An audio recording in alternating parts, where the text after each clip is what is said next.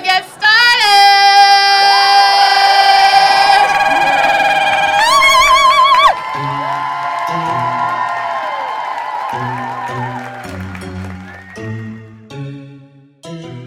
I'm Autumn Brown, a queer science fiction writer, a theologian, a mother of dragons, and a healing justice facilitator for social movements living in rural Minnesota. And I'm Adrienne Marie Brown, author of Emergent Strategy, co-editor of Octavia's Brood, writer, facilitator of Black liberation work, doula, auntie extraordinaire, and pleasure activist living in Detroit. And this is How to Survive the End of the World. Our podcast on surviving apocalypse with grace, rigor, and curiosity. And this is our first live show! Oh my God! Oh, flip your hair! I want to flip your hair! Choose it. Okay. Yes, there's going to be a lot of that energy. Fluffing. Okay, so here's our kind of loose structure. Is it okay if I do a facilitation thing? Loose structure for what we're about to do. We're going to talk to each other for a little bit. Then we're going to bring up a special guest and talk to the special guest Very special. for a little bit. Then we're going to have y'all talk to each other about survival for a little bit. And then at the end, there'll be time for Q&A. So y'all will get to ask us some questions or just, tell us how much you love us. Or critique us, I guess. Yeah, it could happen. And then we'll close out. So how's your AMC going, Adrienne? It's been amazing. I love the Allied Media Conference. It's changed a lot. My experience with the AMC has changed a lot over the years. And so now my experience with the AMC is kind of trying to run from one place to another and actually get into sessions. Because now, it used to not be that every single session was completely packed and if you didn't get there 30 minutes ahead of time, you were just standing outside crying.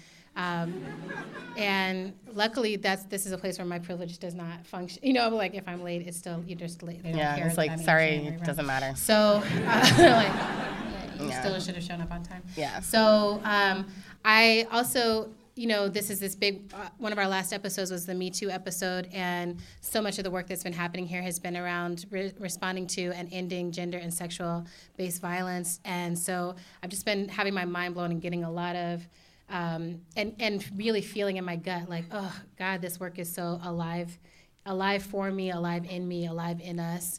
And so just really grateful to be in a place where we're just talking about it really directly and openly.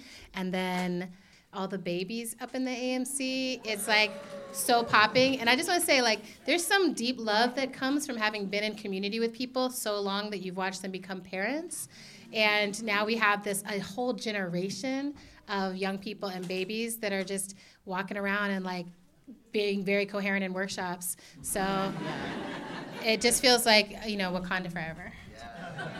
Yeah, Tula, who has grown up in this space, was in the opening ceremony last night and is a teenager now, and she brought her friends to the AMC. It's just it made me feel cool. Yeah, we're cool again. How's your Allied Media Conference going?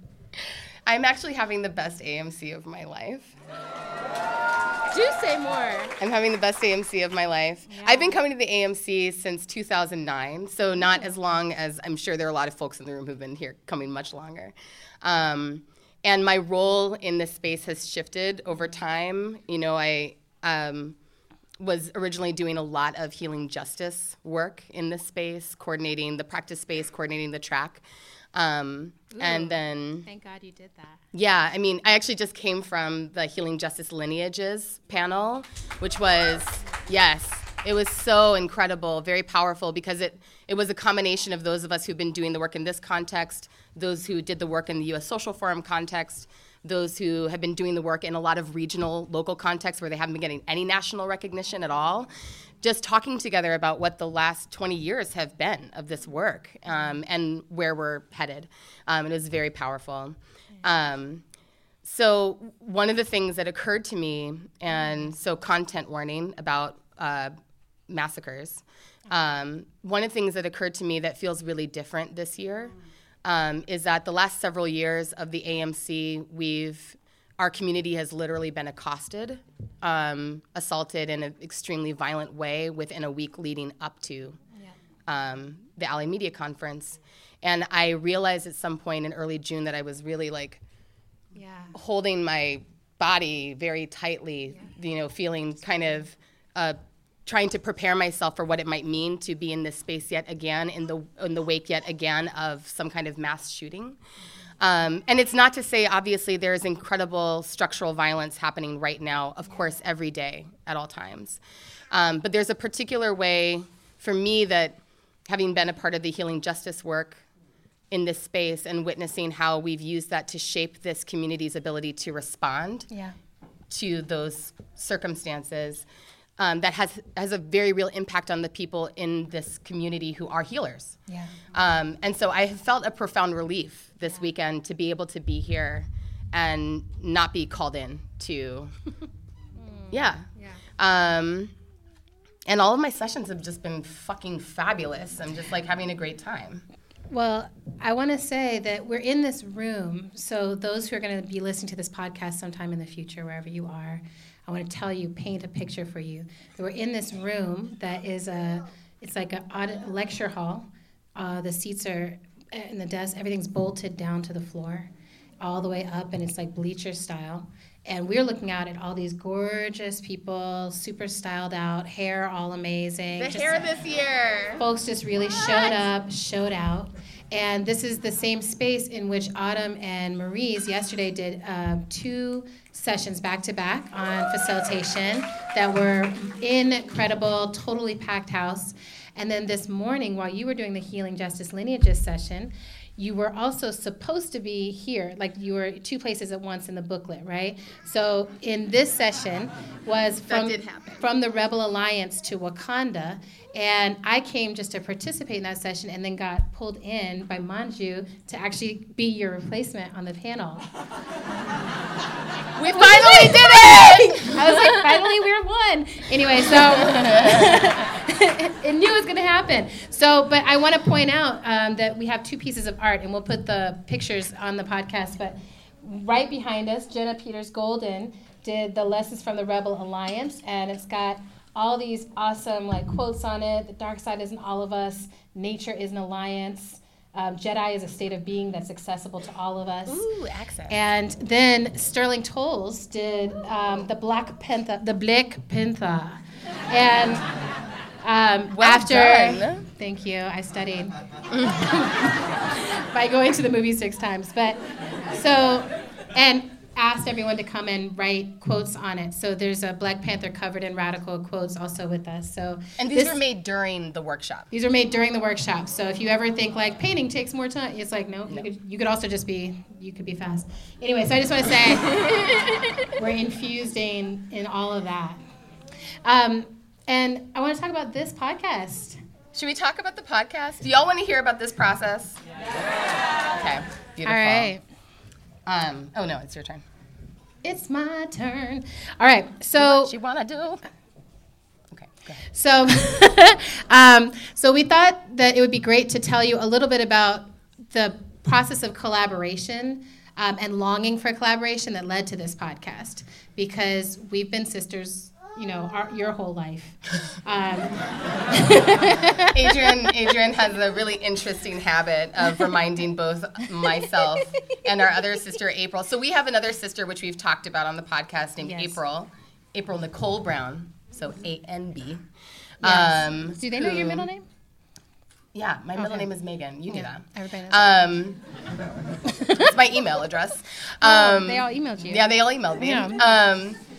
April is 20 months older than me and 3.5 years younger. They always forget. Exactly. I'm like, a half year is a long time. So Adrienne has a very interesting practice of reminding us that there was a time before which we did not exist.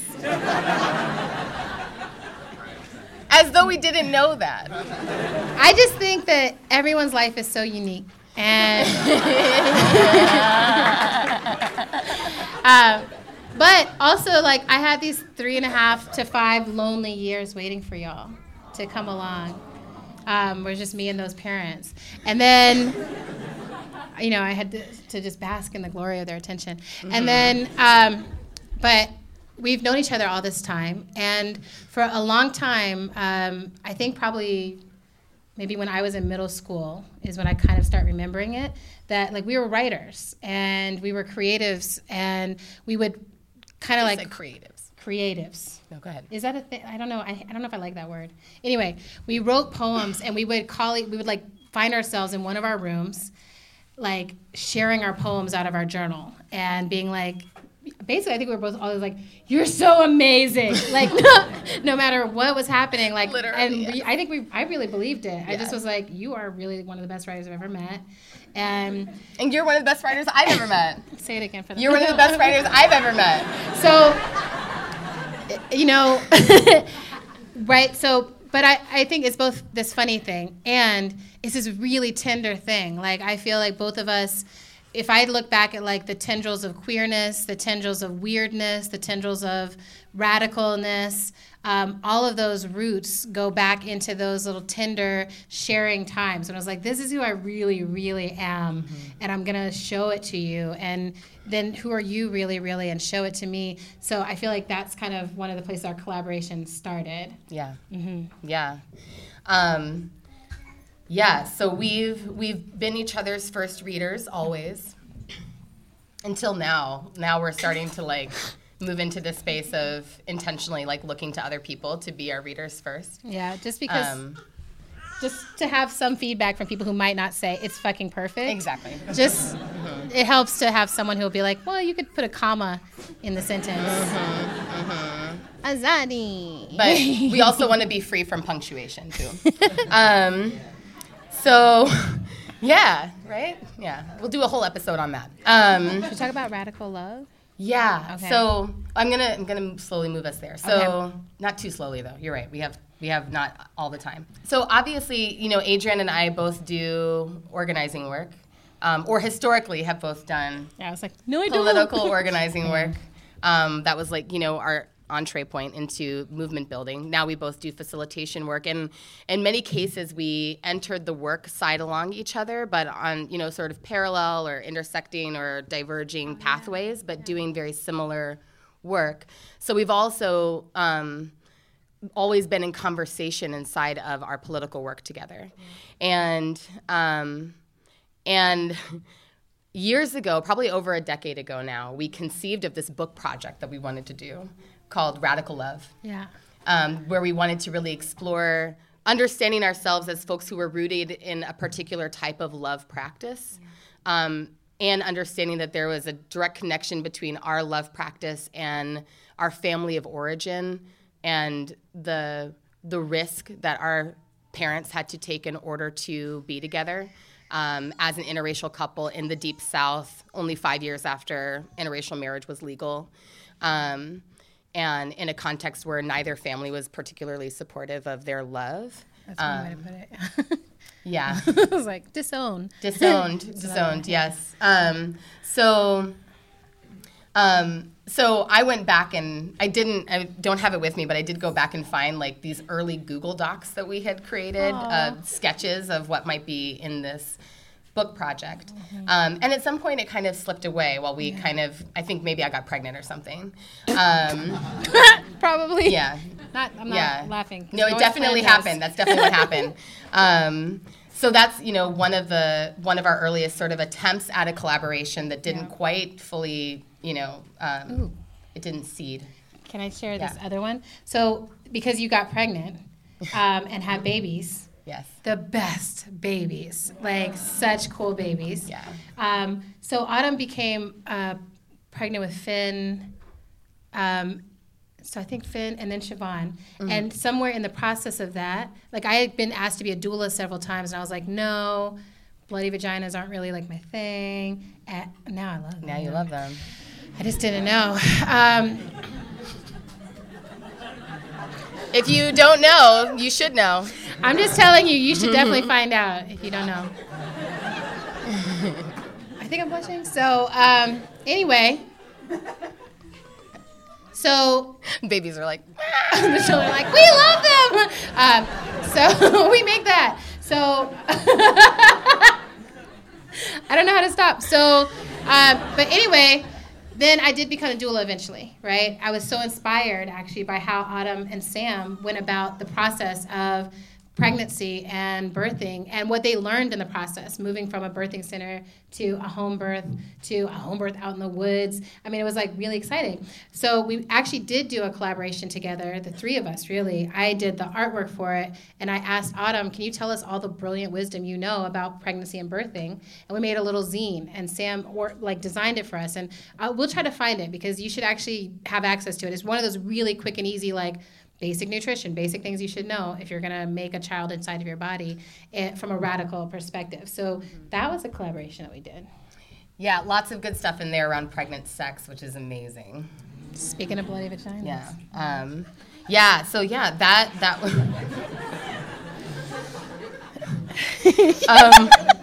what else? Oh, yeah, that's it. Yeah. So okay. Those are just a few tidbit stories of what collaboration has looked like between us. Yes.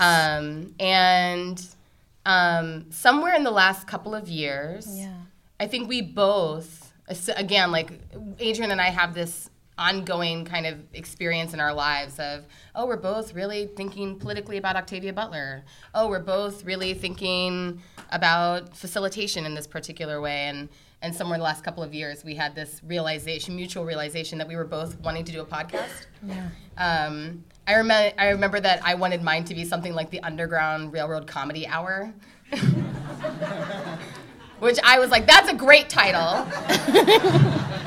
And the foundation that I proposed it to was like, we're not even going to respond.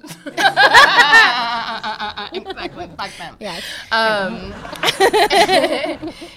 So somewhere along the way, we realized that we both wanted to do a podcast project and found an amazing producer to work with us on it. Yeah.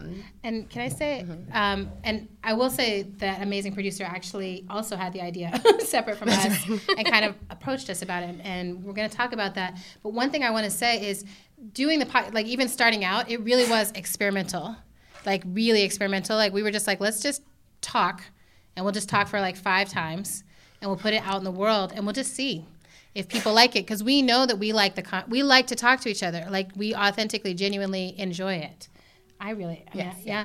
So I'm like, any chance to be talking to Autumn for me, I'm going to be like, that's value added, beneficial. It's working better for my life. Things are clearer now. And we're in contact almost every day, but the level of conversation we've gotten to be in because of the podcast is much deeper.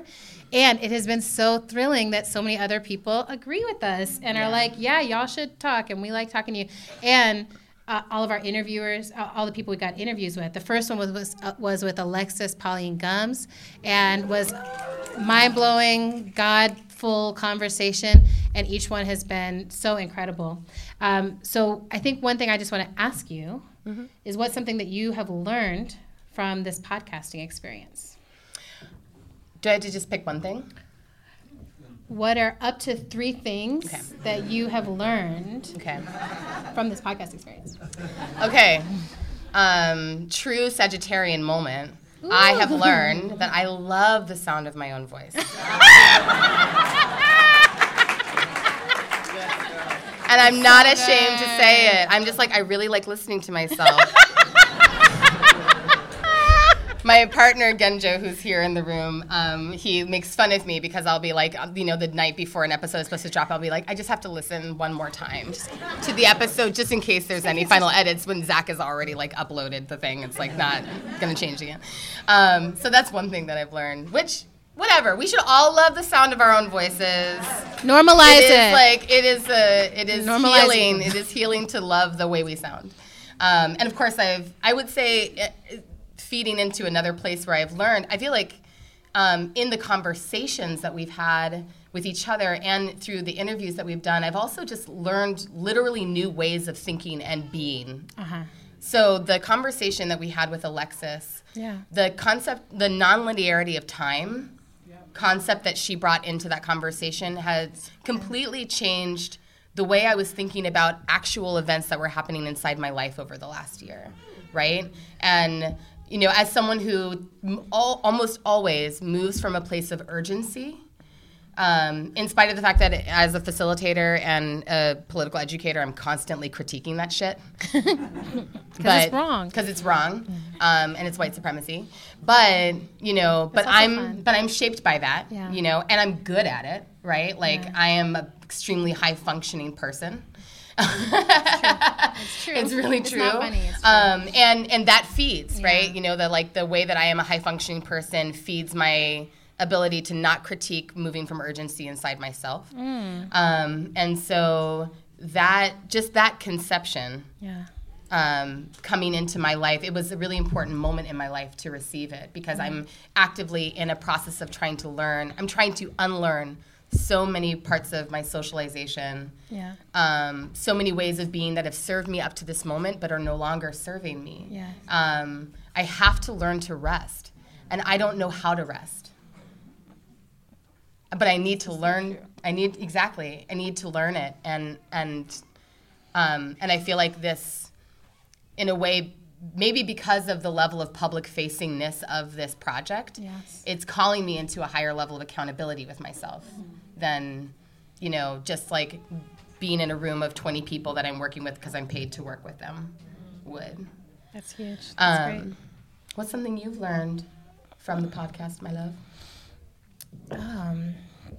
Well, first of all, it's not a learning, but it's just this deep, like, I have so much respect for you. Like, I think your brain is so awesome, and it's interesting to see how it shaped mine so much. You know, like when I look at my own life, I think because we get taught linearity so much, and older, younger, and all this, that there's this way that it would be like, oh, I'm supposed to teach you something. And I just mostly don't feel that. Like, I'm like, you just teach me everything all the time. And so I'm just so grateful that I'm like, oh my gosh, I know the smartest person that I, you know, like in the world. And I get to talk to her like in private and then in public. But so I feel like you continuously surprise me. I mean, like in the last episode when you talked about how the fact that we can't talk about sexual assault properly is because of our pattern as a culture of denying genocide and denying slavery, and that we can't talk about what really has happened to bodies in this country. And so, of course, now we struggle with talking about sexual violence, and that it's all connected. I was like, yeah, like, yes, you know. But, like, you just said it so, you know, you have a way of saying stuff in such a matter-of-fact, clear way. So I feel like I've just learned a lot from the gift of getting to be your sister. I feel like I have learned that there's always deeper to go. So, you know, I'm like, I think last year I would have described us as great, close sisterhood, you know? And, you know what I mean? Like, I'd be like, oh, we're doing fine. Like, we have a great relationship. And I'm getting emotional, but I'm just like, this process has like pushed both of us, I feel like, to have to be like, we could do better. You know, I could do better. I could be more present. I could ask better questions. I could make sure that my light is never overshadowing yours, right? I could do better. And that just feels like such a huge gift to me, because I'm like, oh, now we get to even have a deeper, better sisterhood. And I can be less selfish. No, you're perfect. You're so perfect.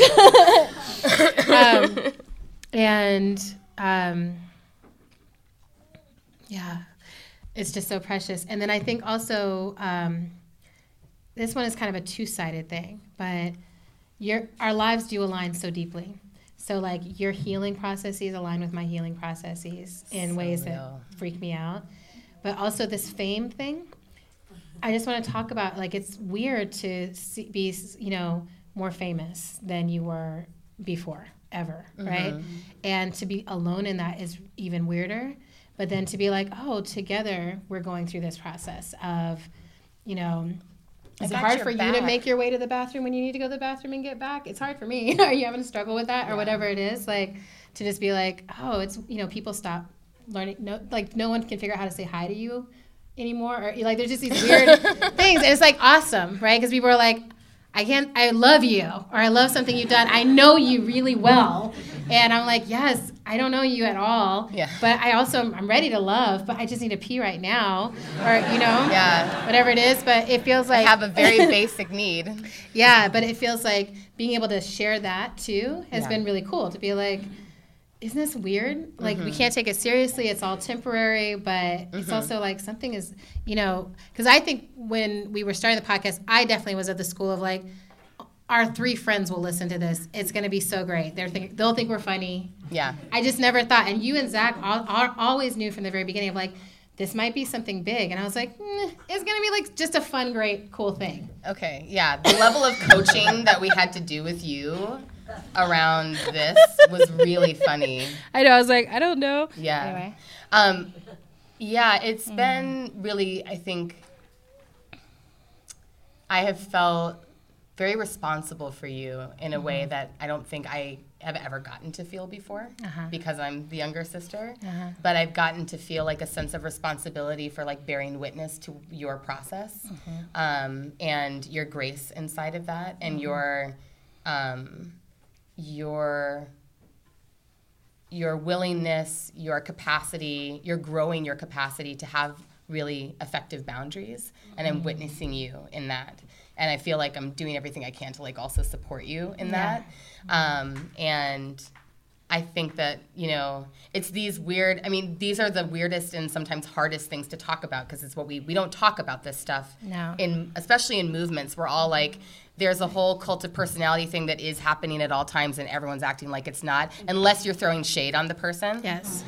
Do you know what I'm saying? Yeah. And of course, no one who has more notoriety wants to be like, it's hard. No. So there's a loneliness inside of it, I think. Then we don't talk about, like, what does it mean in our movement spaces that we allow that to happen to people, and then we allow them to flame out and be abandoned, right? And we have a responsibility to each other. Yeah. And I feel that profound sense of responsibility to you, right? Yeah. That, like, this project will flame out because all projects do, and that's good, actually. But we don't need to flame out, right? Well, the thing I want to say about this, because when we were first starting the podcast out, I was like, yeah, we're just going to have authentic conversations.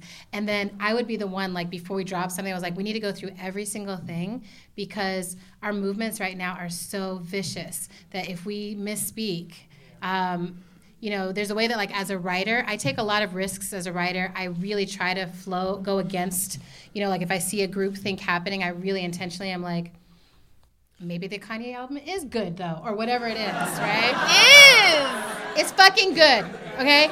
Deal with it. But that doesn't mean we don't stay complicated. People are like, I'm leaving. Okay, we can talk about this. We will talk about this. We're going to talk about it. We're going to talk about it in the Q&A. Yeah. Right? But for me, I feel like that's swimming against, like, I take time with my writing. I'm not like knee-jerk writing, like I get to take time and be like, I want to make sure that this is true, because then if there is a backlash, I feel like, I can be responsible for it. The pace of this is very different, right? You're responsible for that backlash. Yeah, I'm like, I knew that you were not going to like this idea, and I thought about it, and I put it out there. But in the conversation, I'm not necessarily thinking, like, what is someone else going to think about this? I'm just like, in the flow. In the flow, and I want to take risk with the conversation. And it has taken several episodes for me to be like, the risk is being authentic in the moment and not being able to necessarily edit it or censor it or get it just right for everyone. And we have gotten feedback from people that was like, this thing could have been transphobic. This felt like it didn't include this group. This felt like it, and being like, oh, thank you. Like, right. It's not about being perfect in real time. It's about being honest in real time. And then being with our audience in a way in real time. And I feel like you and Zach have really been like, yeah, let's do this, Yeah. But it's also because I'm like, in some ways I said this to you guys earlier, I'm like, but you haven't seen how it gets. Like, every time someone comes up and is like, I love you so much, I'm like, for now. Like, in my head, I'm like, right now you do. Cool, right? It has nothing to do with me. I'm not going to take it personally. I'm going to let it go to the ground, let it go to emergent strategy, whatever. Because it's right now. And, like, 3 years from now, I'll say something. And it'll be like, oh, you're so Chimamanda, right? Or whatever it is. I know. Because I'm just like, if I get attached to you loving me, I'm not going to be able to do my work well. Yeah. If we get attached to you loving this podcast, we're not going to be able to be honest about it, Like, we can't be attached to your love, right? We can be present and available for it. I just think there's a distinction there that feels like my biggest lesson from this podcast and from this last, couple of years. Oh. So, is it time for our special guest? Yes. All right. So we have talked about this person I'm going to pull the chair in in between us. various ways.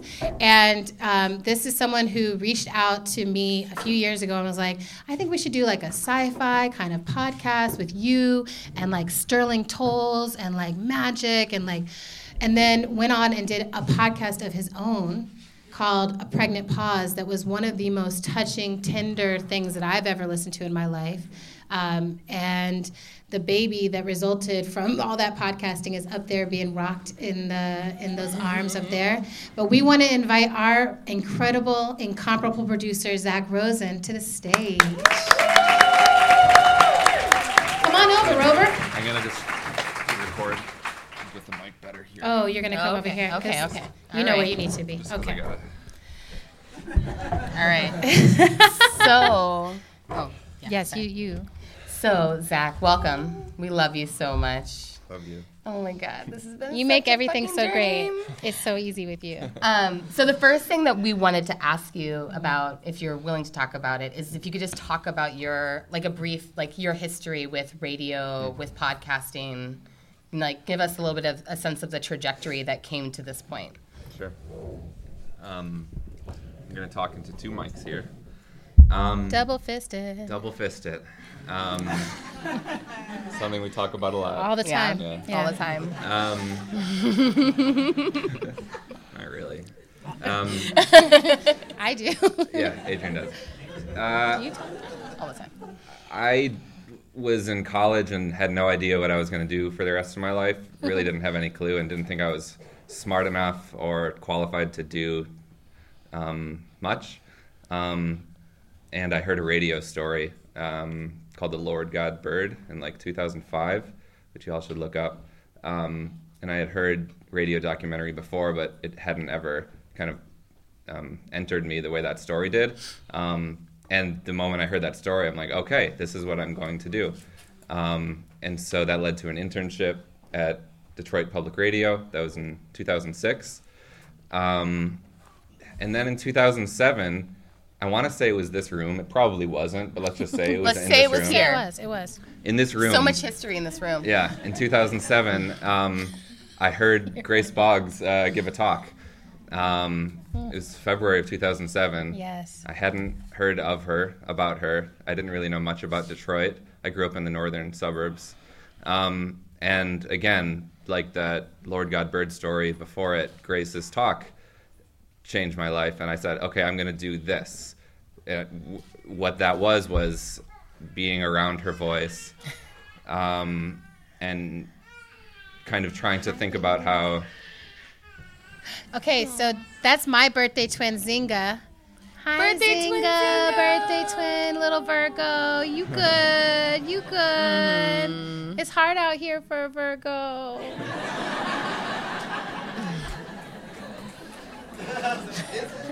Is it? It is. See how shady people are to Virgos? Oh, a Virgo rising. It's not Okay. the same. It's not the same. Y'all don't even know. It's okay. Right now, we're just going to bring it on back to Zach. But we are going to have Key We're on gonna the have this show in a future conversation. episode, obviously. Yeah, let me speed this up. You're doing great. Thanks. So yeah, I met Grace and started going to meetings at the Bog Center and was just started to think about how storytelling and the Bog School and reimagining Detroit could exist. Like, what does it sound like on the radio to reimagine Detroit? And I found myself interviewing Grace dozens and dozens of times. I got to live at the Bog Center, and through Grace, I met people like Sterling Tolles and Julia Putnam and Adrienne Marie Brown. And those people in particular, I found myself wanting to go back and interview again and again and again. And so that was, the main reason why I was thinking, now 10 years after having started in public radio, everyone's making podcasts. I'm in the privileged position of figuring out how to make a living from radio and podcasting. So Yeah. I reached out to Adrienne because she's one of those people whose voices I could just listen to over and over. And I like making stories that I want to hear. And so I reached out to Adrian, and that was, we recorded our first episode at AMC last year. Yes. That's right. Yeah. Like literally a year ago today. Today in Zach's house with a pregnancy in it. It was amazing. So the other question I want to ask you, we wanted to ask you, you told a little bit about the journey to this podcast. What has been your journey since the podcast began, and maybe what's a lesson or two that you've learned from this process? I like making work where like you can hear the editing and it's really sound rich, and like you can hear that like a talented producer made it. But then Adrian and Autumn just talk, and I like edit out like 2 burps, and then They're my burps. They're mine. Burps. I And, know like, this that's- her burp. It's my burps. Yes. I can't. Something about talking makes me burp. Yeah. Only on the podcast. I mean, I never do it burped in a real lot life. during the Star Wars episode. Yeah. She does other sounds. That's true. And so I realized, like, talking about being honest on tape, which Yes. Adrian was talking about, like, I don't need to infiltrate and come in and like save the story with editing with you two. It's just like I just want to do whatever I can to edit as little as I can and generate story ideas with you occasionally. But I'm just kind of staying out of the way, and I'm just kind of support crew. What about all the music and the referencing? You know, I do little things, but you've heard the show. It's Adrian and Autumn, engaging in real time. And so what have I learned? That honest, emotional conversation resonates. And there's also, you all know StoryCorps? Yes. StoryCorps is like this really cool thing. It's this oral history project that largely gets people that know each other together to talk intimately for an hour, and then NPR takes like a 2-minute edited version of that and runs it. And I love those because it's people that know each other kind of getting to know each other better, or getting to know each other like in a kind of really deeper way for the first time in many cases. So I feel like what's cool about our show is that it takes that StoryCorps model. It's like these 2 family members talking, but then they're adding just like a shit ton of brilliant analysis on top of that.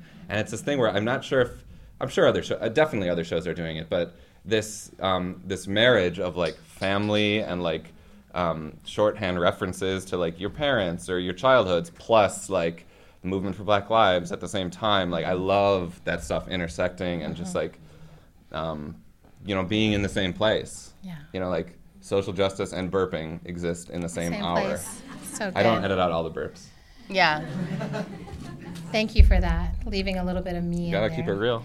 And I do thank you so much for that. And I just want us to thank you publicly, because I hear the downplaying of your role, and we're all media makers here, right? So like we've all heard stuff that didn't take the time that he takes, right? And he's gentle with us. He does allow us our full voice. And I think like we have amazing musicians, Diana Nucera, Tunde Olanaran, like that are woven into the sessions just right when there needs to be a reference of like, oh, Grace's actual voice should be heard here. You're going to hear it here. And you just take time with us to make sure that we don't sound foolish. And often if we do come back and we're like, oh, this line sounds whack or whatever, like you make the adjustments with us, and we were grateful for it. Yeah. We love you so much. We do love Zach. Love you. You love Zach too. All right. So we wanted to. So the podcast is called "How to Survive the End of the World," and when we initially were thinking about it, I think even both of us thought it was going to be a little bit more oriented around survival skills, like hardcore survival skills. We're like, yeah, we're going to talk about surviving apocalypse. And then what has come out is like, oh, apocalypse, talking about apocalypse means talking about how we write and how we're in our bodies and how we are with each other and relationship and love, and it's all these other things.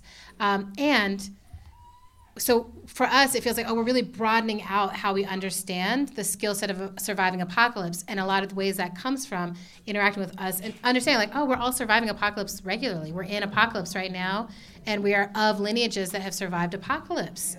Like, that's how we are here. We are the lineage of that. And so we wanted to turn it to you all to get to share with each other. Like, we really believe that each of you has some of the tools, some of the skills, some of the processes that we all need to survive apocalypse. So we wanted you to turn to maybe like 2 or 3 other people. Does that feel good? Have a quick conversation about a survival skill that you have and that you could teach to someone else. You don't have to teach it, but you orient to the survival skill that you have that you could teach to someone else. Okay? I feel like I'm Dominican. I lived in DR until I was 17. And out there, like, the experiences that I've had, like, I've literally lived without running tap water sometimes. I've lived without electricity and stuff. So those are like, all literal, tangible skills that I, like, have already and stuff. And I'm just like, yeah, if you rolling with me, we good. Like, I got Like, I feel like we're all pretty good at, like, being able to, like, hold our emotions, like, when we need to do something, like, being able to, like, put our, like, feelings on pause for a second if, like, a task needs to be executed. My gift is being a Pisces, and that, like, the ability to dream, to escape, to daydream, like, I see all those things as, like, really real skills, especially, like, in impossible times. Mine is time banking. So I'm the founder of Cowrie Collective in St. Louis. It's a time bank. So basically, I'm good at photography, so I can give you a 1-hour lesson in photography, and then I earn 1 time credit. In our time bank, we earn 1 cowrie because of the way the cowrie shells were used throughout the world as currency. Then I can use my 1 cowrie to get 1 hour service from you or anybody else in the time bank. So you're gonna need braids to get through the apocalypse. Like, we don't want our shit all matted up, so I think I could probably figure out how to, like, come up with, like, natural hair care situations and protective styling for the apocalypse. I've worked really hard to reject shame, and I feel like that's a survival skill because I could easily have been killed by shame. So I feel like that's been a real survival skill. I bike year round, and even through, I guess, like, it sounds like pain, but it's also joy, kind of like the power of your own mobility. And one of the things I think is awesome is that, like, in a zombie apocalypse situation, a bike is, like, the most useful form of transportation because zombies move slowly.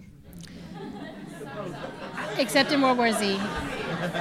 That's right. In World War Z, they're, like, climbing each other. And also, a recommendation, if you haven't seen Train to Busan, it is so good. I'm getting scared right now, but it's like being on one train with a bunch of fast zombies. No.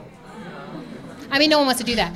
But one thing we wanted to share is we also decided to have the conversation up here about, like, trigger warning, zombies. Sorry. It's apocalypse. I mean, that's what we're talking about. That's one of the many apocalypses that we're going to experience. I feel like I feel like we already live in a zombie. I feel like we already live, I mean, like, okay.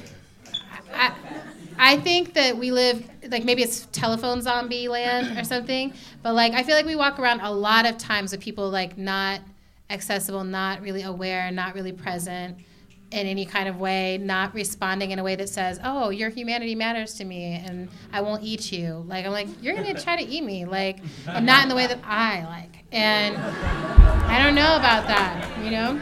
Can I say something about this? Yeah.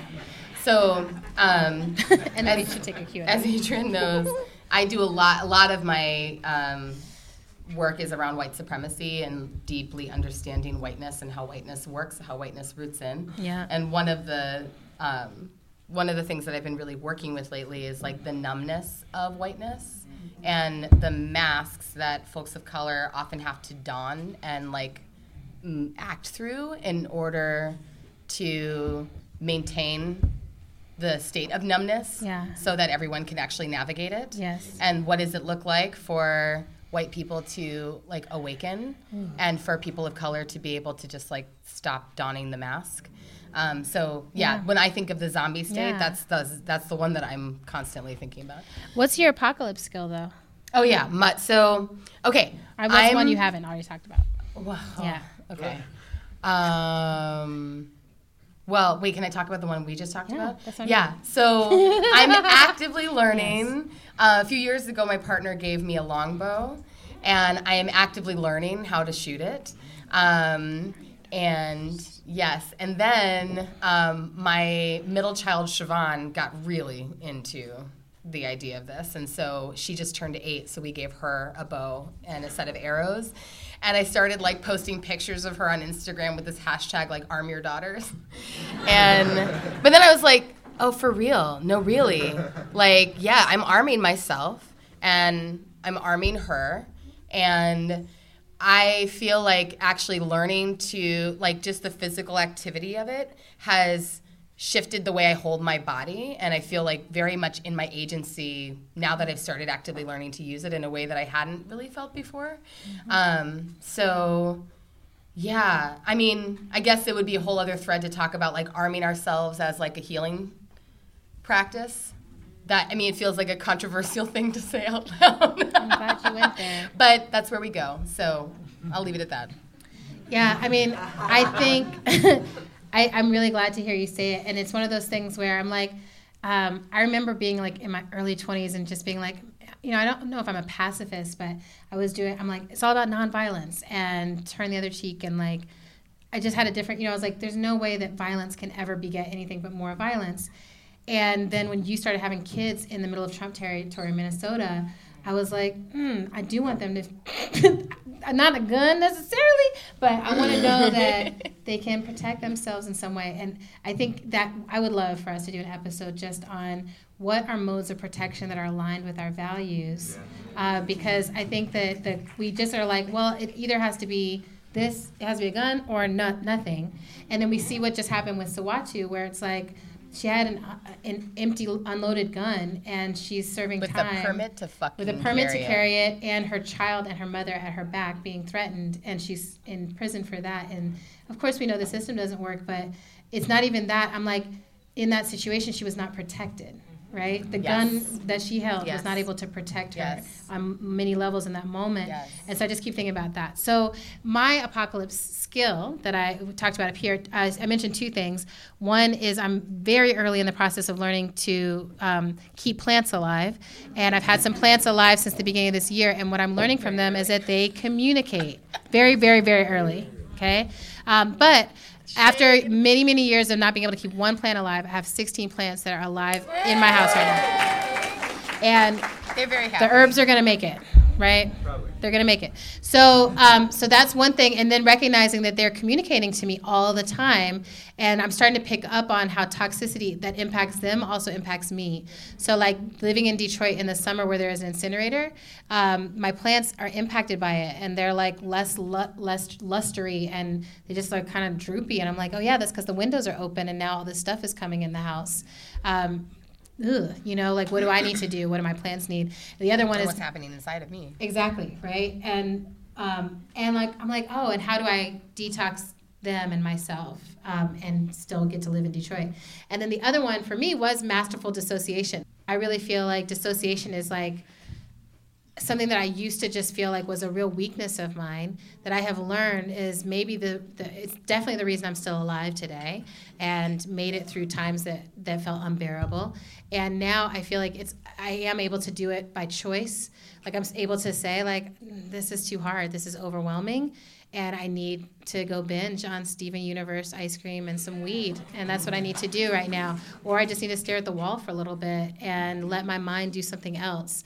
And I don't judge myself. Like when I do find that I floated away, like I used to just get very like, you idiot, like why'd you waste all that time? That's your miraculous time and you wasted it. And now I'm just like, oh, good, you gave yourself a break. It's like, oh, my miraculous brain. My miraculous brain. I knew that I needed some time and I needed some quiet, and I took it and I gifted that to myself. And like now I'm going to be able to be present. And I was telling Autumn that boundaries have been the thing that has helped me not dissociate to people's face. Because what I used to do is like I'd be talking to you, but I'm like, I'm talking to you. Right?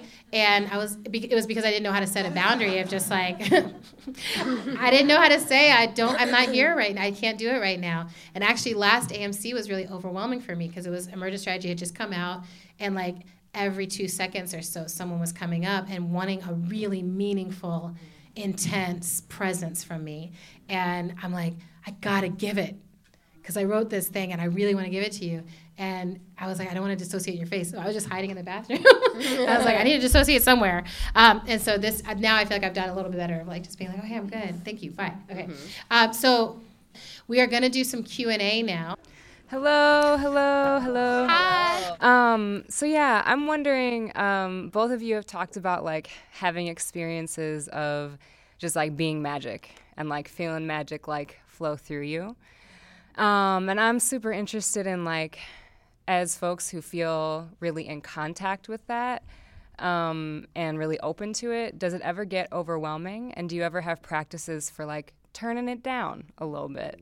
Maybe dissociating would be one of those. But yeah, I'm interested in that. I'm like, is it time for a story? Yes, story time. So one of the particular ways that my magic works that I've been working with is ancestors channeling through me. And I had I don't know if this is, So I had a really intense experience a few years ago of, I had finished a yoga practice in my home and was like in Shavasana and just had a ancestral experience channel through me that was like being in the hull of a slave ship and giving birth. And it was terrifying. And I'm not even going to go into all the detail of like why. I mean, I don't even have to necessarily go into the detail as to why or what would be terrifying about that context. And I remember sitting up back into my home and really profoundly wondering like, what the fuck just happened to me, right? And it's really taken me like probably a year and a half to actually process through that experience or integrate it enough to understand what is it in me or what is it in my particular set of life experiences that made it possible for that one to come through. Because they're always trying to come through, but there is sort of a weird fatedness to like what is the particular position and moment, literally physical position, and moment in life that you might need to be in. Y'all are so hilarious. Your laugh is the best laugh on the radio. I said it. It's said. It's the best laugh. You had the best laugh. I love your laugh. I'm going to write a note about it. So definitely, I think there's terror inside of it, or there can be. Yeah. And at the same, but for me, I think that there is a piece where it's like, I also, it's a boundary practice about understanding that experience is flowing through me, and it's also not mine. So it's a gift that I received it. I didn't have to live through that. I've lived through my own crazy fucking bullshit, but I didn't have to live through that or die in that, right? So it's a gift if any ancestor is trying to let me know. And if I can hold the boundary of, here's this like skin bag. You beautiful skin bag. This is my skin bag, and I have my set of experiences. I'm very lucky and gifted. If any magic is going to flow through me, that's been the thing that's helped me the most. I would say for me that the times when I have felt overwhelmed by magic have often been when I like kind of cast a spell without really intentionally casting a spell, and then it came to pass, and then I was like, oops. Dang. So didn't mean to ask for it like that. Yeah, and it'll be stuff like, oh, I don't really feel like hanging out right now, and then like someone's car would break down on the way to see me, that kind of thing where I was like, shit, did I do that? Those kind of things, and then it would happen so often that I was like, oh yeah, I think I'm manifesting a lot. So I think that's part of why I've gotten so into spells and like the power of words, and that's part of why I tell people, I'm like, on social media, on all these places, like we're always casting spells, and so don't be throwing shade or canceling people or calling people down or cursing people out or fuck that person or all this stuff. I'm like, that matters, and it accumulates spiritually onto their karma and yours.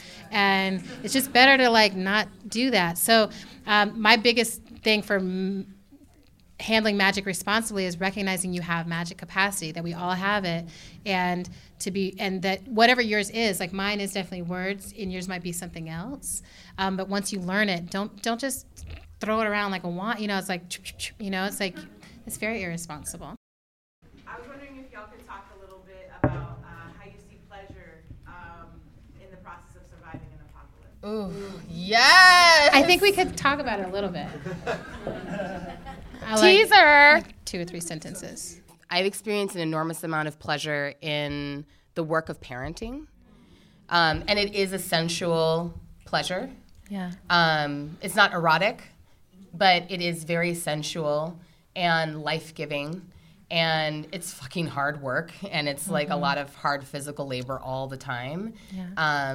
And yet, exactly, like, this is like a pleasure act that's happening right now. Yeah. Sorry, my people. amazing comrade Manju Rajendran is in the room with her daughter Azadi, who is sleeping against her chest, and probably just finished a meal at her breast. And just for me, the act of breastfeeding itself was always just so incredibly pleasurable. Like, I loved breastfeeding. And I bring that up in context of surviving the apocalypse because parenting in a way that like produces a secure attachment is absolutely a survival skill, right? And also becoming a parent is one of the things that like can create an apocalypse in our lives. It's real. Yeah. So, or many, because it does require you to fundamentally change so much about your life. But for me, more importantly, it required me to work with my wounds. Like no one shows you what your wounds are like your own fucking kid who's like, I see you. That's all I'm gonna say about that. That's amazing. And I think there's something about it that's like, for me, I think of it as we only survive because we want to survive. There's something we want to survive for. Like, I don't think we're gonna survive if it's just like, don't you want to just keep like struggling through horrible, like just fucking bullshit ass life? No. And I was actually saying this. We were talking about this because last week when Anthony Bourdain completed suicide. That I've gone through suicidal ideation in the past, and we're going to do a show about it. But I always understand it as a choice. It always makes so much sense to me. I'm like, this world is really hard. It's really fucking hard. And so to not be committing suicide, to not be completing suicide on a daily basis, to me feels like there's some pleasure, right? There's some pleasure that we're all tapping into on a daily basis that kind of keeps us here. And it might be the pleasure of connection, or the pleasure of cooking, or great food, the pleasure of dreaming, the pleasure of like, I'm going to get better. Something's going to be better in my life, which for many of us is the compelling thing. Or like, now isn't good enough, but like something will be good enough, and I'll stay for that. And I think that the flip side of that is we can miss a lot of our lives while waiting for some future pleasure. So to me, one of the radical acts, especially for oppressed people, is how do I experience the pleasure now, right now, of my body? And for me, it's been so radical to be like, I'm fat. And I was like, I'm going to take a diet. I'm going to do this. I'm going to do that. And I'm like, I'm not. And that relates to the question, the last question that carrying the burdens of our communities and when we can't. Oh, yeah. Like, so, because this is I feel like as a fat, black, queer woman who wears glasses, or I'm wearing my contacts now, but this is a brand new experience. Brand new contacts. This is the first time I'm about to turn 40, and I was told when I was 9 that I was going to be blind by the time I was 18. And so I had that orientation that it was like, and that I had, like, whatever was going on with my eyes was too bad for contacts. And so I just never, like, double-checked it with another doctor because I was 9. So I never double-checked it. So recently I was with another optometrist. She's like, your eyesight's barely bad. And which is why I just spent a year not wearing anything, because after the election I was just like, I'm good. I don't need to see anything at all. This is fine. What I can see and feel right here, this is great. And it was one of those ways in which I was like, this disability helps me the fuck out. I like not being able to see any more than this. This is great for me. And anyway, so I want to say that inside of all that context, to me, pleasure is one of the things that keeps me going. And like when I think about this, like carrying burdens of our communities, we're expected to do it all the time. Like if you are a black person, you politicize. If you are a white man and you're like, oh, I politicize, whatever it is, you're like, now I've got to carry all of the load. Because there's still like, we're like 2% of all the humans that are alive on the planet. You know, like we're a small percentage supposed to carry all of the future of justice, right? And try to keep bringing more people along. And I'll say the very first thing when I did identify as an organizer back in the day. Now I'm like, I respect organizers too much to do that. I facilitate. Y'all do that shit. But I would say this, that we always show up to people busted as fuck.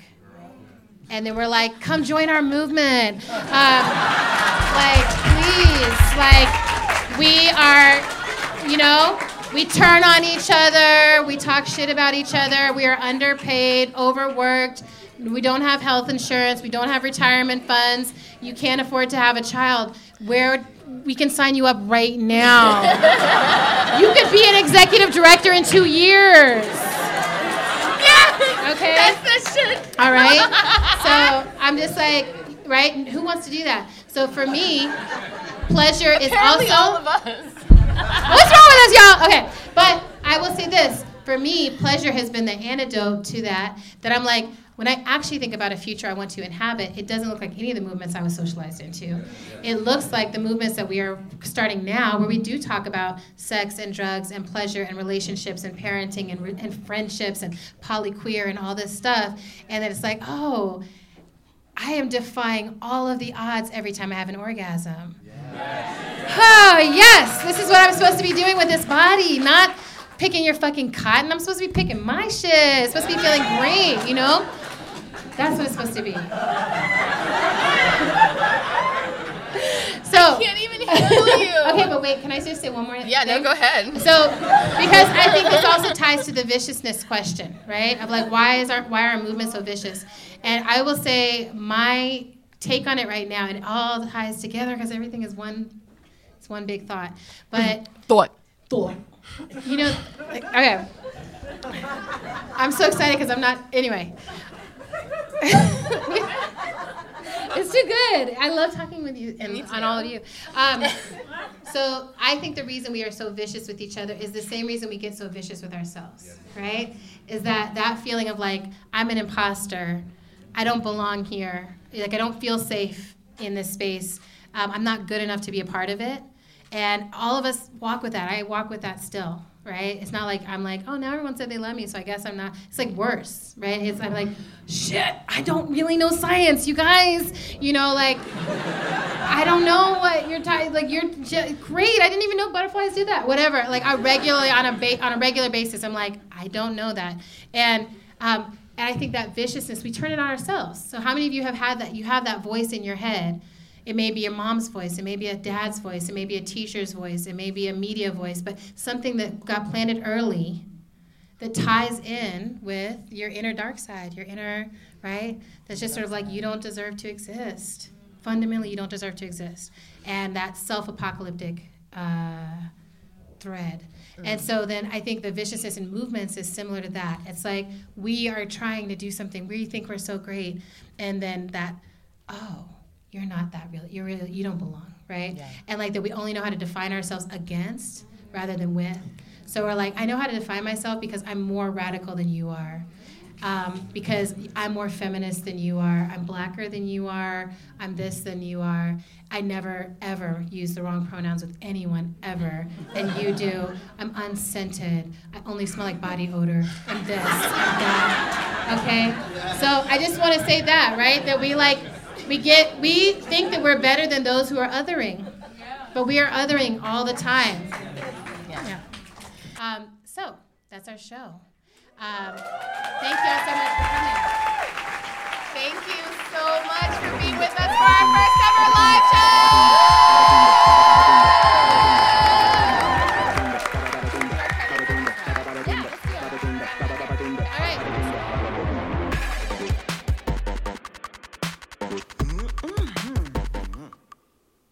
Thanks for listening to our show. We're on Twitter and Instagram at End of the World PC. We're also on Facebook at End of the World Show. We'd like to extend a special thank you to the Healing Justice podcast team who supported the recording of the live show. Shout outs to Kate Werning, J.D. Davids, Park Palantine, Mira Al-Rahim, and Rachel Ishikawa. You can make a sustaining donation to our show by visiting our page at patreon.com/endoftheworldshow. And if you become a patron before the end of June, you will get an extra special gift that we are sending out to all of our patrons. It's called the Apocalypse Potion, and it was wildcrafted by the revolutionary herbalist witch amazing being, Dory Midnight. Another incredibly helpful thing you can do to help our show sustain itself is to write us a review on Apple Podcasts if you are an iPhone person. Thanks. How to Survive the End of the World is produced and edited by the incomparable Zach Rosen, whose voice you heard on the show today. Music for today's show comes from Tunde Laniran and Mother Cyborg. Smiling through the vicious, a puzzle piece never fit in a new thread he was given to weave a singular vision. Could never be avaricious, instead of quiet, ambitious. No reason left to resist it. I hated this competition, so I'm not quitting. They stay sweating, try to dictate a life they not living. T open about that truth, spilling don't buck like a deer when shot. Get a no formula, run this path that you're on. We all gotta make our own living. Cry out loud, don't stay hit it, feel it, feel so good, riddance. Now maybe there's a lesson I've been given, know some wisdom from the stories that I need to tell. And everybody's hoping and scraping and wishing they could be something outside themselves. If I can be me, then you can be yourself.